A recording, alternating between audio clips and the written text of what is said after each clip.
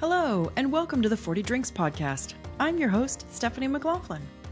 Today, I'm talking to someone whose life has, at times, been easy breezy, and at other times, colossally difficult, and who has come out the other side charged and inspired, and actually inspiring, I would say as well. At the depth of her depression and on the brink of suicide, Elle Nagy asked the universe for a sign, which is sent in the form of a kickboxing dojo she had never noticed before. The sheer physical exertion of kickboxing lifted her years-long depression in mere weeks, and then she became hungry for life. She competed in her first Ironman competition at age 41 and is known today as the Fear Maven after an encounter with a voice in her head during that race. Elle has a big story and a lot to cover, so let's start with her childhood in South Africa. Hi, Elle. Welcome to the 40 Drinks podcast. How are you? Hey, Stephanie. I am fantastic. Thank you so much for having me on as your guest today. I'm so excited. I am as well. You have a really cool story, and I'm so excited to dig into it. Why don't we start by give me just sort of a broad stroke view of you. You have a great accent. Where are you from? Tell me a little about yourself. Oh my God, what accent? Whenever people say you have an accent, I'm like, what are you guys talking about? Thank you for proving it for me. Originally from South Africa, born and bred Afrikaans girl, grew up in a typical Afrikaans household, very traditional. It was all about being seen as the good girl and getting the A grades and ticking all the boxes so that your parents can be proud of you, but not too much that, you make other people feel bad about themselves. And then, of course, being the black sheep, the weirdo, loved dancing, never fitted into a box, but had that extraordinary childhood of, am I on the right planet? Did the stork drop me off at the wrong house? And how do I make the most of it? So I really grew up in what I would see as typical fashion. I think I was a little bit weird in that I don't think the way that other people do. And so when I hear them speak about things, I don't always relate so much. But with that, there comes a price. You are told, you're too loud, you're too different, you're too this, you're too that. And no matter how hard you try, no matter how many A's you get, no matter how many awards you get, no matter how much you achieve, you never feel good enough.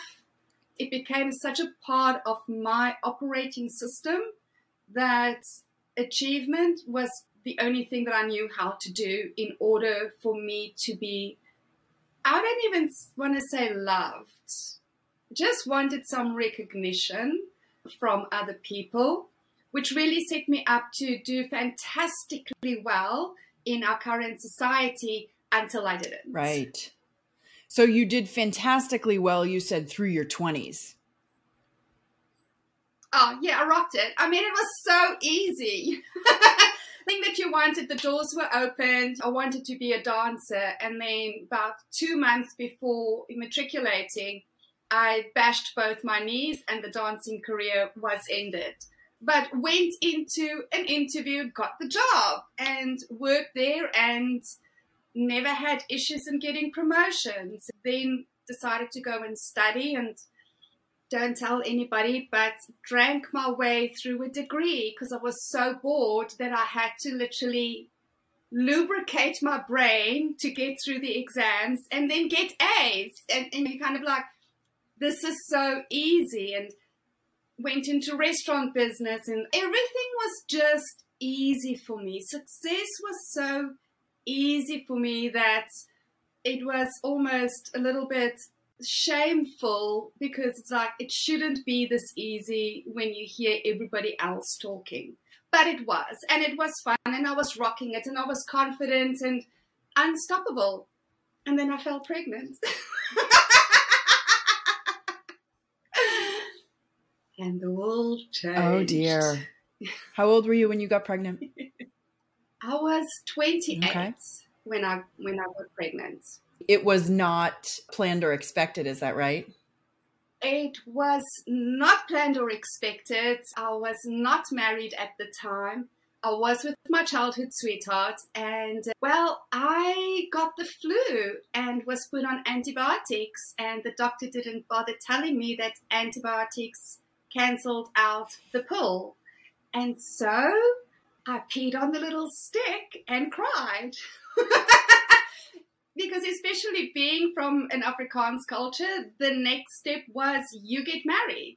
Now you're a mom, now you're a wife, and that was that. I didn't know how to be a mom. I never wanted to be a mom. I mean, make no mistakes, I absolutely adore my kids, but I was never maternal. I still don't go goo-goo gaga over babies. I don't have that gene in me. So when I had to go through that, and then we moved to Ireland when my second baby was 6 weeks old. We moved countries and had 2 babies. I remember it was my 30th birthday and it was pouring rain, and I sat in this maroon-painted freaking room and I just cried. And I was like, oh my God, I'm 30 years old. I have no idea who I am, what has become of the girl and the woman that I knew myself to be. I was somebody's wife, I was somebody's mom, I was somebody's daughter, but I had no idea who I was anymore. That kind of took me down the rabbit hole to, suicidal depression, which kind of took me probably 4 or 5 years to hit. Wow. And because I'm such a high achiever and because I'm such a strong woman and my family are all strong women, you just didn't talk about it. You didn't say, geez, guys, I'm really struggling here. Like, I'm really struggling, because it just wasn't ever thought of. Plus, of course, I had an honors in psychology. I should know better. As an achiever myself, I'm not even sure I'd know or certainly at the time, I don't even know that I'd know the language to say I'm struggling. Exactly. I do remember having a conversation with my mom once, and I was like, Mommy, like, something's wrong. I feel so sad all the time. I think I've got depression. And my mom said, bless her, I love my mom dearly, but she was like, women in our family don't get depressed. And I was like, oh, oops, okay, sorry. So I carried on. We eventually moved back to South Africa, and I wasn't coping with my kids. I wasn't coping with the moves. I had lost my grandmother and my aunt during that time as well. We're a really small family, so it was a big loss for me.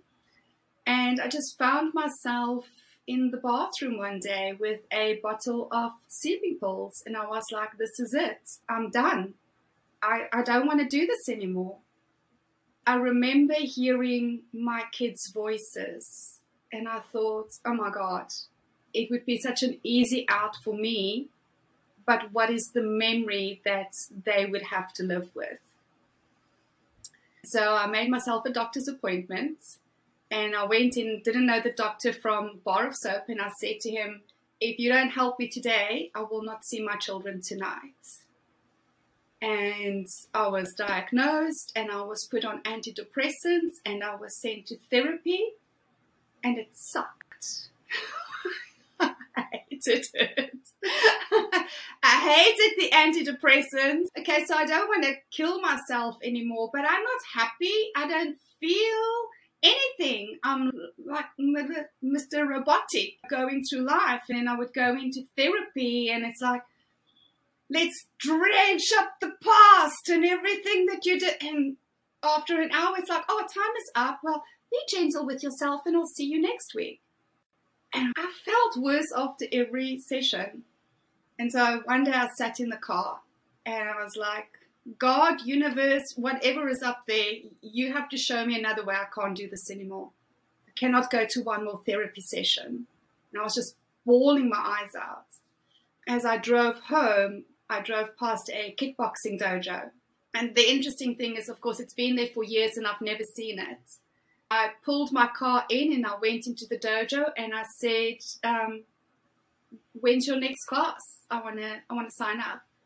Never went back to therapy, went off all the medication, and within weeks, the depression was gone. And I was like, oh, okay. Well, maybe everything we're told is not what we think it is. And there's another way. Wow. Really? Within weeks? You had been suffering for 5-6 years at this point, and within weeks it was lifted. That's incomprehensible to me. How did you feel at that point? Hopeful. I knew then that life was going to be different forevermore. I knew that I had just embarked on a journey that I would never have discovered had it not been for the depression. That's one of the reasons when people say, oh, I'm so sorry to hear that. I'm like, why? I am so grateful that I went through that. Everything else that happened in my background. People say, oh, you must have had it so easy. You're so happy. And no, shit happened in my life. None of us got through it without scars. And I got to choose who I desire to be next. Once you've been to that dark place and you choose to live, you don't want to just live anymore. You don't want to just exist anymore. You want to live. You become hungry for life again. You become hungry for experience again. The kickboxing was so instrumental for me. I really started feeling like a badass again. I even went and got some tattoos. And everybody was like, ooh, you've got tattoos. Yeah, ooh, evil woman. But it just felt so good to move my body. It just felt so good to start feeling strong again. As I was progressing, first starting off with the ladies kickboxing, and then I was like, oh no, I want full contact, baby. You start progressing to the male classes and start going into contact kickboxing and stuff. I was like, oh, I need to get fitter for this. So I went and bought a bike, and I thought I was so fit. And I got onto the bike, and I remember the first ride was 2 kilometers, and I was dead. Oh my God. But the bug had bits, now I want to cycle. And so I started cycling, and then I started racing in my cycling until I took a really bad fall. I had to stop kickboxing because I completely damaged the one side of my body. And to this day, I don't have the strength back in my shoulder to actually kickbox.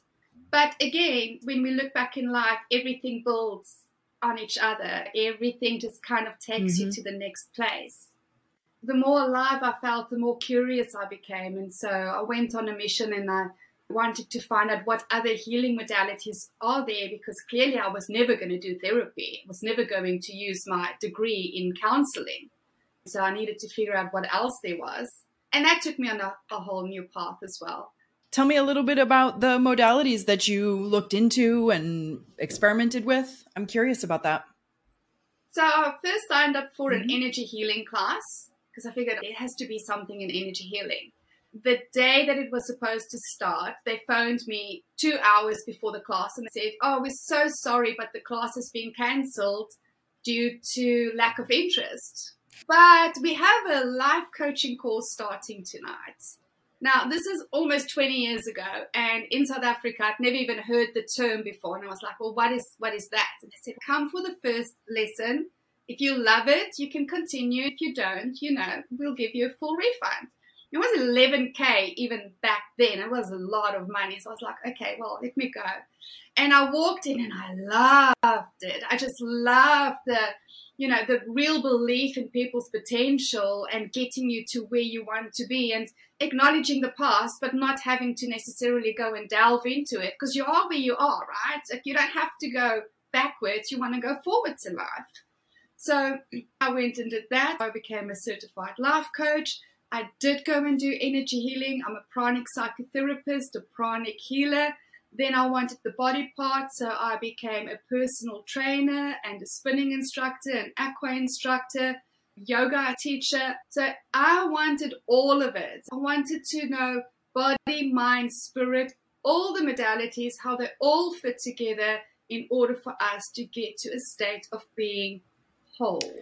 So this is the second half of your 30s decade. This is sort of 35 to 40. Is that right?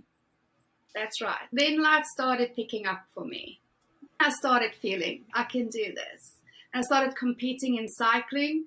One thing led to the next. Next thing I knew, I was winning silver medals at a provincial level, feeling unstoppable because the competition was pretty badass and I'd started so late in life. Then I was like, oh, okay, well, now I've done all of this. What's next? And a friend of mine sent through a YouTube video of an Ironman event. I so recall the day I was sitting in the dining room. This was still in Johannesburg. And I was like, oh, this is so cool. These people are amazing. And when the guy went over the line and the announcer said, John, you are an Ironman. I was like, oh, I was born to be an Ironman. Oh my God, I have to be an Ironman. And I went online and I was like, when's the next Ironman event? And then it was in 4 months' time. And I took out my credit card and I entered the event and ran to the bathroom and had a spiritual poop because I went to go look, well, what does this actually entail? And it's 3.8 kilometers swim in the ocean and then 180K bike ride and a 42.2K run as one event. Maybe I should have done a little research first because A, I couldn't swim. I was terrified of water after a near drowning as a child. The cycling bit, yeah, I've got that down pat. I mean, I haven't done 180 Ks, but, you know, easy peasy. But I also wasn't a runner at the time. I think like the furthest I'd run was 5, maybe 10K. And I was like, this could be interesting. And I started approaching coaches and they were all like, that's not enough time. You can't do it. And I was like, what are you talking about? And went and got a program off the internet and started my own training. Went onto YouTube, Googled videos, started training myself to swim in the gym, and then started feeling severe pain in my lower body in the runs. And so started going to specialists, and eventually they said, you need a hip operation, you have to pull out of the event. And I was like, it's in 2 months and there's no refunds. And you can't guarantee me that I will be able to run after the operation. So that's not an option for me. So I found somebody who was crazy enough that I said, if you get me to the start line, I'll get myself to the finish line. And I did rehab 7 days a week on top of the Ironman training. And 2013, there I was on the beach with all the other athletes. And you were 41 at the time. That's right. And you'd think that you'd have it all figured out by then, but I'd never thought I'd actually have to swim in the sea with sharks. And so we went a couple of days beforehand and I just couldn't do it. Every time I tried to go into the ocean, my mind would freak out and I would run back and sit on the beach and cry like a baby. And you must know, people look at you really funny because there's all these Ironman athletes and their families and supporters. And here's you sitting crying on the beach because you can't swim in the ocean. And I thought, I'm in real trouble here. I don't know what I'm going to do. But I knew I was born to be an Ironman baby. So, you know, life wouldn't have led me here if it wasn't the truth. And so as I stood there, I was like, okay, I need a strategy to get through this swim now. My strategy was I was going to count 3 breaths, and then on the 4th breath, I'll spot to kind of see in which direction. All I need to do is to keep on counting. And it seemed like such a good strategy at the time. But we underestimate the voices in our heads. So the cannon went off, and there goes the adrenaline-charged monkeys all into the water, and I walked because, well, I don't want everybody around me, so I'll just get there, you know. And I started counting, and I remember going 1, 2, 3, spot.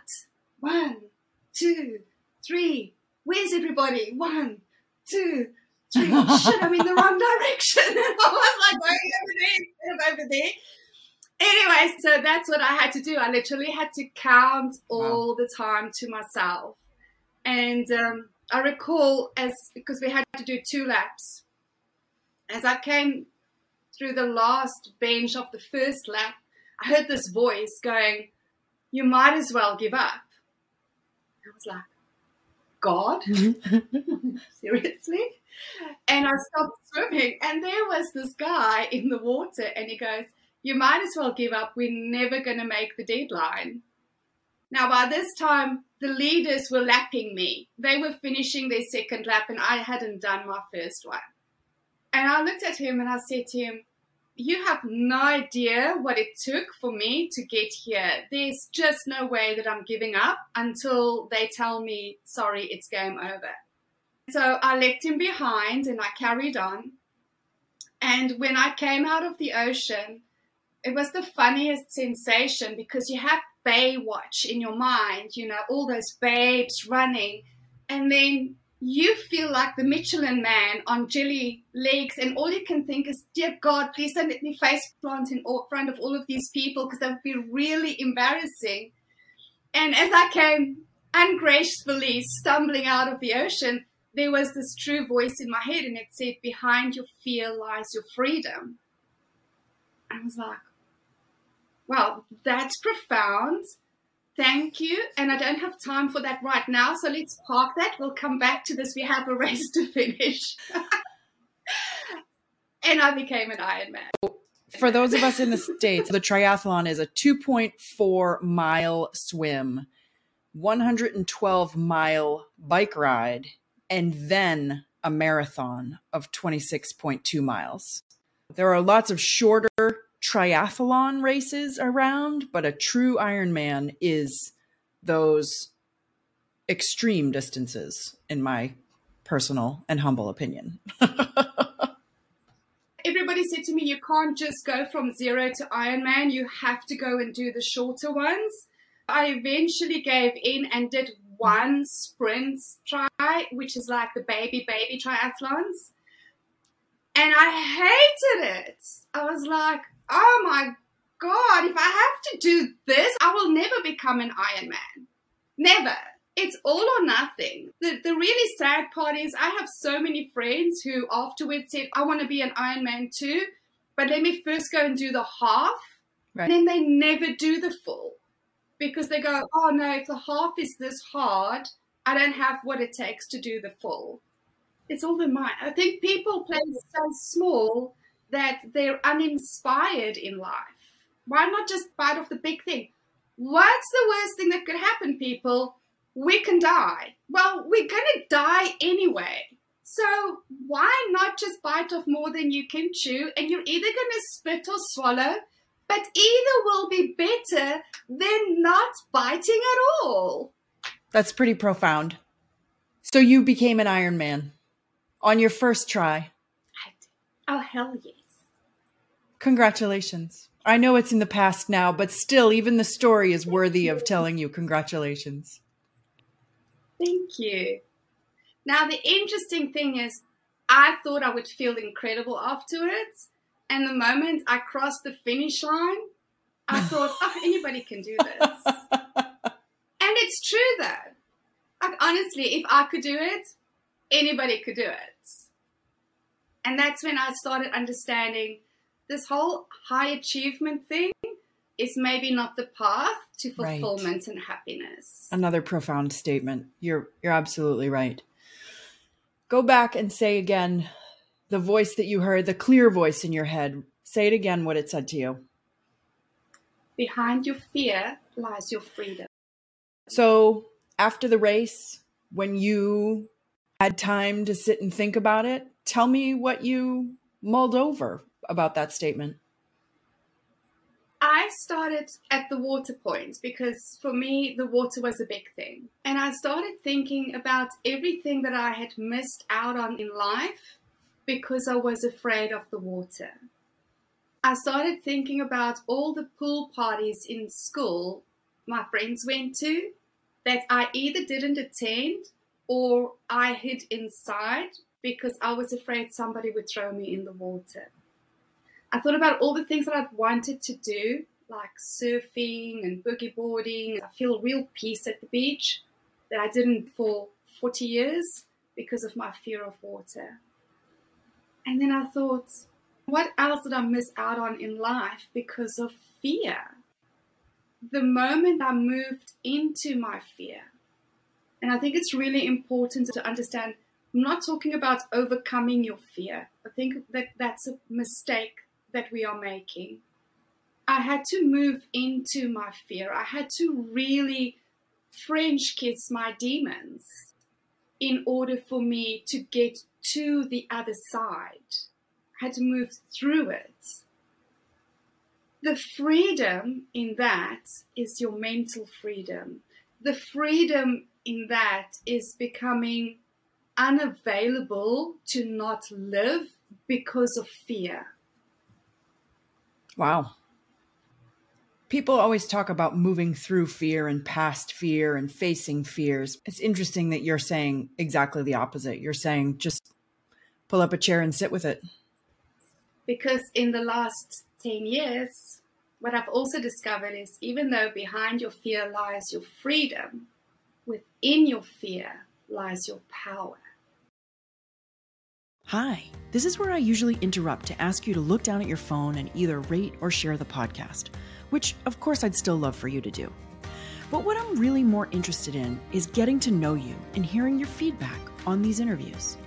One way to do that is by joining me on Marco Polo, an app I use to keep in touch with my friends and family. Search my name, Stephanie McLaughlin. I'm the one in a purple shirt and shades. Another way is to send me a voice note, either by email or on one of the social apps. You never know, I might even use it in an upcoming episode. All right, back to Elle, who's going to dig into the axiom she's been working with for a decade now. Behind your fear lies your freedom, and within your fear lies your power. Tell me a little more about that. Every fear that we have is conditioned. And I have traced it back to more than 3,000 years of tribal conditioning that we are sitting with today. Within every fear, there is a critical growth piece for us to self-actualize and transcend tribal consciousness.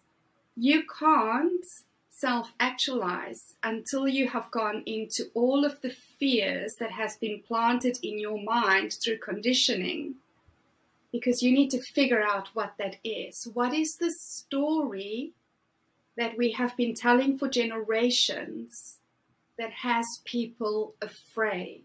Give me an example. Just a mundane one. You have to be liked to be successful. We've created a brand culture globally. Everybody has to be a brand. You have to be liked, known, and trusted, the marketing gurus will tell you, in order for you to be successful. Because if you are not liked, the tribe will abandon you. The tribe will reject you. And if the tribe rejects you, you will die, because you will be left out in the cold. So what do? We prostitute ourselves. We tell people what they want to hear. Honey, you can call me Candy. You can call me whatever you like, baby, as long as you take me home with you tonight. Make you a very happy person, because your happiness is my happiness.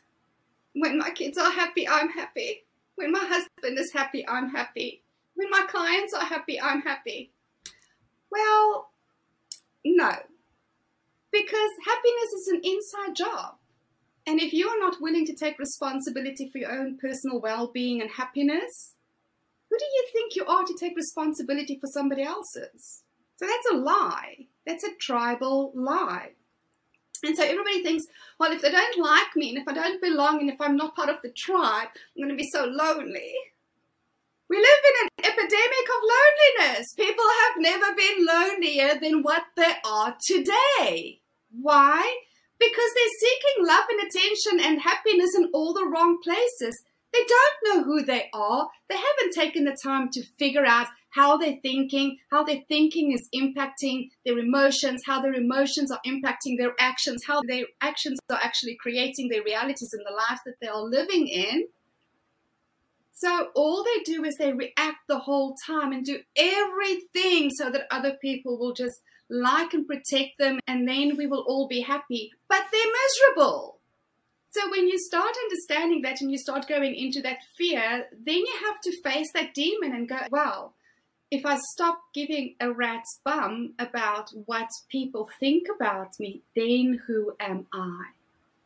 What do I dare to say that some people will love and other people will hate? Because if I don't love myself, how can I expect you to love me? I expect you to love that which I cannot even love. We call that love in society. Oh, it's a little bit insane if you ask me. Yeah. And then once you start questioning these tribal learnings, as you're calling them, you get cast out because you are no longer behaving according to the norms. So that's scary for the group.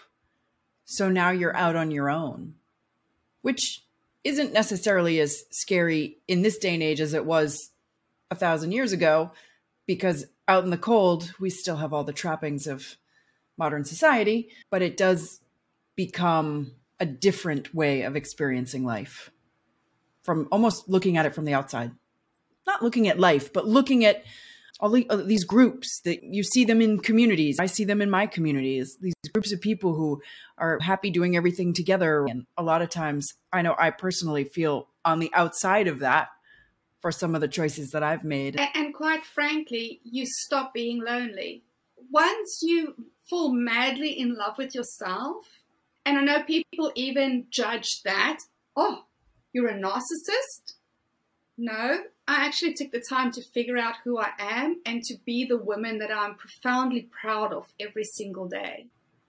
And I'm madly in love with myself because I'm worth loving. Now, I don't need other people to love me. I get to love others deeper than what I ever have before. And because I operate in a tone of love, for the first time, I actually can receive love. Because if you don't love yourself, you're not on the frequency of love. So you think that other people are loving you, but you can't receive it because it's disharmonious. And so now you stop being lonely, and then you kind of go, well, actually, I've been a bit of a weirdo all my life. I've never really fitted in anyway. And when I did try to fit in, it didn't work out so well for me. And there's more and more of us. That's the really wonderful thing about this time, Stephanie. There's more and more of us that go, like, I know my people are lone wolves. My ladies are lone wolves. That when I say lone wolves, they go, oh, yeah, that's me. Absolutely. My people are disruptors. I say the word disruptor, a guy will go, yep, that's me. I'm here to disrupt the system, baby. We can't carry on like this. But the thing is that if we're here to disrupt, if we are here to elevate, if we are here to do new stuff that hasn't been done before, we have to be willing to, first of all, acknowledge and understand the prison that we have created within our own minds through the conditioning. And then we have to be willing to actually let that stuff go. We have to be willing to outgrow it. Because here's what I want people to think about. If overcoming fear was the answer, we would have a fearless world. Because everybody's like, just feel the fear and do it anyway. You have to live outside your comfort zone. You have to overcome. You have to rise to the challenge. We have to be motivated people. Which is $1 billion industry. But here's what I learned. You have a finite amount of energy every single day that you use in your mind, that you use in your body. We are using so much energy overcoming fear that we have a minuscule amount of energy to create our legacies. When you've outgrown fear, you don't have to exert any fear or any energy in resisting your fear, because that's what you're doing. You're literally at war with yourself because your fear has a purpose. Otherwise, you wouldn't feel it. If you stop fighting yourself, if you stop fighting your demons, they bow down to you and they go, I have a treasure for you. And within this treasure is power. And you take that power and you create your legacy from there. And it becomes fun. It becomes really fun because we get to play with the scared people. I know this sounds horrible, but I have tattoos and they say you don't tease the untattooed people. But we can, because we love enough. Yeah, I say if you don't have a sense of humor, it's because you have things to go and sort out for yourself. I know I'm not evil. I know my intentions are well. And so I make light of it because I want people to understand as well. Fear is not scary. They're so terrified of fear that they have lost a sense of humor in life. Fear itself is not scary. It's not going to kill you. You think it is. And the really sad part is most people have such a dysfunctional relationship with fear that they don't recognize when something really is dangerous. Right. For most of us, when we feel fear, we're not facing down a saber-toothed tiger. It's okay to sit with most of your fears. And have a conversation with your fear. What are you trying to tell me? Like, what am I not seeing here? What am I really scared of? And go into it. Don't settle for the, I'm afraid of failure. I'm afraid of success. Stuff that everybody is saying. That's just more humdrum. You want to get really specific. What am I really afraid of? What is the story that is running in the background in my mind that has me feeling fear? When you start understanding that any story, any belief is just you saying the same thing over and over again and creating evidence in the process, that's what beliefs are, then you can go, well, how's that working out for me? Do I really want to continue believing this? Or am I intending to see life differently? Am I really actually ready to go, the meat suit is going to expire. She is going to rot in the ground. She is not here for much longer. I can already see where she's starting to go towards Mother Earth. I was thinking the other day, if I could do a handstand, my boobs would go back to their original place. But I know that who I really am, what I really am is eternal. I'm just having here a beautiful life experience that I get to evolve in. So if I could just relax on that. And I also came to realize my soul has already decided her expiration date. She knows, and she's not going to tell me when that is. But that means nothing that I do is going to stop the moment of death coming upon me. Oh, see white doves flying. And I don't know what wonderful way she has planned in order for me to use as an excuse to depart the body. Everything is just like, whatever. So, why not go and do an Ironman? Why not go and run across a mountain, which was my next thing, which made Ironman look like a freaking walk in the park? Why would I not go and do that? Because I'm not dead yet, so I'm not done yet. Why not live a little and live with eyes wide open? If I'm here to evolve, if everything is about me learning and seeing life differently, what is life giving me right here in this moment? I don't have to go back to my childhood to go figure this out. Life is giving everything to me right here, right now, to go, what if this is wrong? What if I'm just curious all of the time like a child? Oh, why is that? How's that work? Or what if we do it differently? What if we maybe left this out? What if we experimented because we don't care what other people say about us anymore. And we know that we can't get this wrong. And we know that we'll never get done. And we kind of know all of this. Why not have more fun? That is really what society needs right now. They're so terrified of dying, they've stopped living, Stephanie. Tell me this. There are plenty of people listening to this nodding, going, yep, yep, yep. And there's someone listening who's going, I have no idea what you're talking about or how I would even go about it. So for that person, what are some of the things they might start questioning first that might be the easy on-ramp to opening your mind and stepping off the cultural truisms and things like that? Where might someone start? What's a good place to start either sitting with your fear or questioning your beliefs? Experiment for 1 week and say, I'm going to prove myself wrong. So write down some of your beliefs, maybe not the ones that are so precious to you that, you will fight tooth and nail for them to stay with you. We'll deal with those later. But what are some of the easier beliefs that you've maybe held that you can go, but what if I consciously go and look for things that prove me wrong? Which means go and speak to people or read stuff that's contrary to my beliefs and not needing them to be wrong or me to be right. So let's make the on-ramp even lower stakes than that. Because right now in the world, questioning beliefs comes with a lot of baggage, with a lot of meaning. So let's not even talk about that. But even lower stakes, I'm even thinking, I don't know, when you were talking, I was thinking, what do I believe is true? I believe that the best time to go grocery shopping is on Saturday mornings. Well, okay. Try a different time. See what it looks like Tuesday nights at 8 p.m.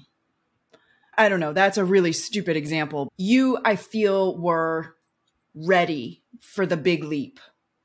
And I think for some folks who are looking to wake up, they need a little bit of success before they make the big leap. A couple of small hops before they get there.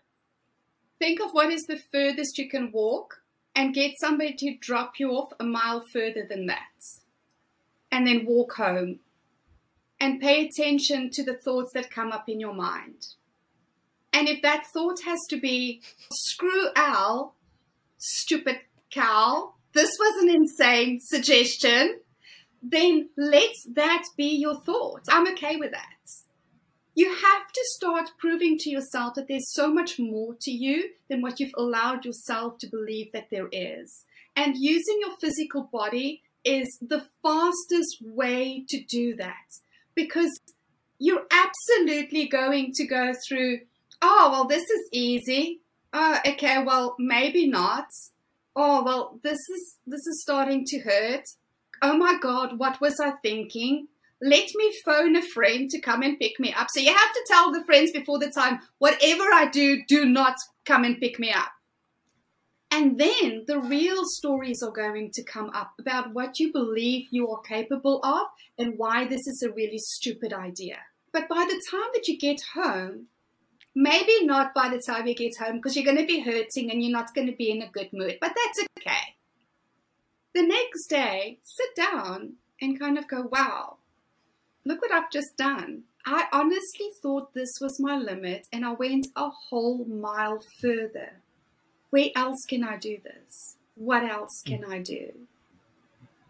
The body was not given to you to sit and listen or to sit and read books or to sit and learn. The body is the instrument of learning. We learn through experience. So what experience do you need to have that's different? And not that scares you. Like doing an extra mile, nobody is going to be terrified of that. You're just going to be a little bit out of your discomfort mark. But you do a little bit of that every single day, and you create evidence that is stacking up against your previous beliefs. That's really what you want to start doing. You want to start creating better evidence of who and what you really are, whilst being very present with the experience. Be very present with the thoughts. I used to do a squat challenge with ladies where they would do 250 consecutive squats within 30 days. And I had them journal every day. At what point did the voice start? What was the voice saying? And where else was the same voice speaking in their lives? And they're always blown away by it. Always. Nobody believes they can do 250 consecutive squats in 30 days. And they all did. I had one lady do 750 consecutive squats after 30 days. This is a woman who didn't squat before. When you start tapping into the power of the story and you start changing that story, even if you have to speak out loud, I do this all the time. When I'm out training, I speak out loud to myself. I also sing out loud. I also howl, which is very liberating, people. Everybody should howl. So good to shift your energy. And people get to look at you really funny, which is even more fun because you get to scare them. But, start doing these things. Or do the fun part. Go and dance in the street. When you're standing at the queue, instead of standing there like a morbid robot like everybody does, not trying to see anybody else and not making eye contact, that's the move, baby. Just go and dance a little bit. People's energy change. And when you start understanding you are the changer of energy, because nobody can keep a straight face when you start dancing. Guaranteed. When you start seeing the energy, how you can change people's energy, that already starts creating new thought patterns for you. Wow, if it's so simple, what else can I do? Doesn't have to be complicated. Like, meet yourself where you're at. Whether you need to be more fun or whether you need to be a little bit more badass, you do you, baby. You can't do this wrong. That's spectacular. Yes. I love your example of just however far you think you can walk, go be dropped off a mile further and then just get yourself home. It sounds a little adventurous, which is fun, a challenge, which I think sort of motivates us. And if you're just curious, I love that idea about being curious about, can I do it? Why did I think X miles was as far as I could go? I love that. That's a great on-ramp. That's a great way for people to see this is what it looks like and feels like when I challenge a belief that is pretty low stakes. Most people don't start with the high stakes beliefs. I think most people work up to those. Absolutely. And when you find yourself that you're starting to be hard on yourself with this whole process, here's my favorite line. Oh, that's interesting. Oh, it's interesting that I'm thinking that. Oh, it's interesting that I'm saying that. I don't have to judge myself and just become curious. Oh, that's interesting. Yeah. Because we're very hard on ourselves. Yep. We're so self-critical. And we have this self-flagellating culture going because we're not bashing each other over the head enough. Let's do it to ourselves first. Let's not even get started on the martyrdom. But be nice to you. Like, be nicer to yourself than you would be to anybody else in the world. You know what? If everybody did that, we would have a completely different world. Yeah. There's another thing that I've heard, I've read, I think, and that is that the voices in your head that are being so mean to you, you are also the voice in your head and you can tell it to shut up. I definitely have, at least I have two voices in my head. I have the mean one and the nice one. And it took me a while to get the mean one under control, but I did. But when those thoughts come to you and they're plaguing you, it's interesting to remember that you're not at the mercy of them. You can question them. You can refute them. You can say different things. You can have a conversation in there. Ask those mean voices why they believe that. Create space for them. Speak to them and say, you know what? I will listen attentively to you on the condition that it doesn't mean I'm going to obey you. I will listen to you, but I will not obey you. You are not my master. You are in service to me. You are in service to my growth. Because that is what the voices are. That's what fear is. It's in service to your growth. They were never meant to be your master. When we start understanding that, as well, we say, French kiss your demons, decapitate your darlings, and live your dreams.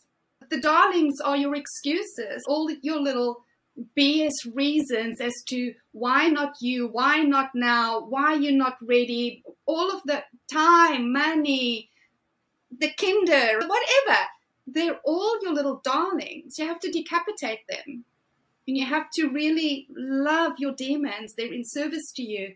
And then life becomes juicy. And I have many, many voices in my head. And I also had to learn that my nice voice doesn't sound like what I was told the nice voice sounds like. When I hear, oh, it's okay, like just, that's the enemy voice. That's not, my nice voice is like, bitch, please, you get your ass out of here. What do you think you're doing? That's my nice voice. But when I say that to people, they go, oh, you're so mean to yourself. I go, no, the cotton wrapping voice, that's the one I have to be really careful of, because she's the one that wants me to be mediocre, that wants me to be complacent and fit in. Let me just wrap you in cotton, Elle, and I'll keep you safe. She's seductive. She's the tribe, by the way, you guys. The tribe voice. Well, come sit by the fire. We'll all hold hands and sing Kumbaya, and we'll keep you safe. And we will love you, and we will be the source of your happiness. You'll never be alone. Until you break one of our rules. Then we will first turn on you. We will make you feel bad about yourself.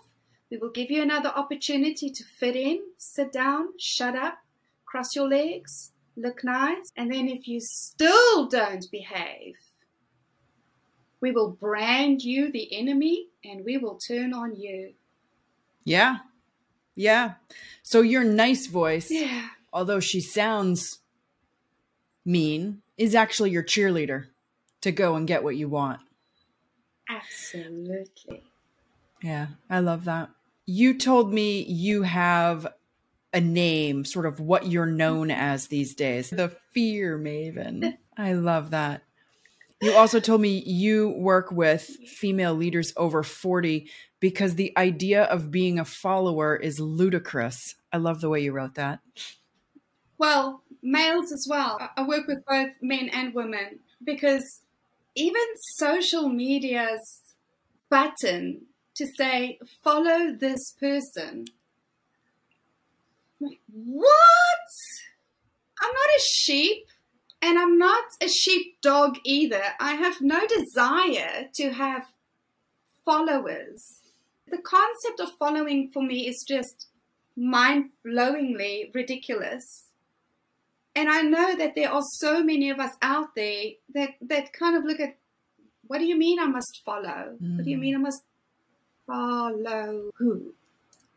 Well, I believe that rules are for the people who are here to lovingly create contrast for us. They are the creators of the society that we are finding ourselves in, and we thank them because if it wasn't for them, we would not be here at this time. They made us. The chaos that they created is what created us at this time to come through and go, all right, people. I don't think so. It is time for us to actually start remembering who and what we are and to start understanding there's no scarcity. Let's get back to prosperity. Let's get back to divine love. Let's get back to one team, Team Human. Let's actually be the caretakers of the planet that we came here to be. Let's get our shit together, people. And you can't be there if you want people to like you. I love your point of view. It's refreshing. It's as much as the powers that be want us to think that fitting in is cool. The more I talk to people and the more I've lived, the more you realize that it's the outsiders that are really cool. Well, like I say, the strength of one who's operating from genius is more powerful than a million operating in tribal fear. The powers to be, honey, we are the powers to be. Those imposters who are sitting with their titles and making the rules for the other people to follow, because let's just be honest here, the rules do not apply to us. Like every time that people get upset about rules, I'm like, why are you getting upset about it? It doesn't apply to us because we operate in integrity. We don't do harm. So why do I need somebody to tell me how? I'm not freaking 5 years old anymore, people. Can we please grow up? That's wonderful. That's why we're over 40. Like, at what point do you stop obeying like a freaking school child because you're scared you're going to get spanked? Let's maybe not have the spank conversation, because apparently, you know, that's the new.